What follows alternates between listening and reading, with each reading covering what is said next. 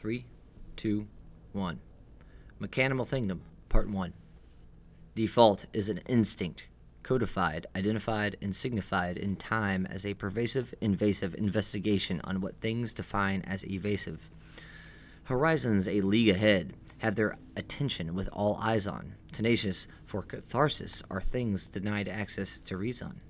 A thing looks into itself and exclaims, "For what or whom must I feel disdain in such nigh sight of all that remains? Is it my aim?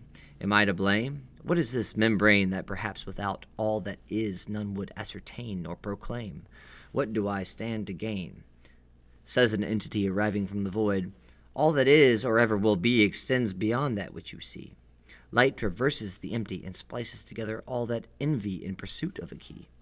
Central to happiness as a pursuit is the nurture of any other thing merely because it is free, and anything free needs no key. Inattentively, the thing meanders into itself. How can all this I see simply be? If a thing traverses emptiness, does it cease to be? Do we? Is there ever only nothing? Plagued by the void and catalyzed by choice, the thing claws at understanding as if to scramble up scree. Irreversibly driven, much like a seed toward its tree, it mechanizes a mission to not agree with that it does not see.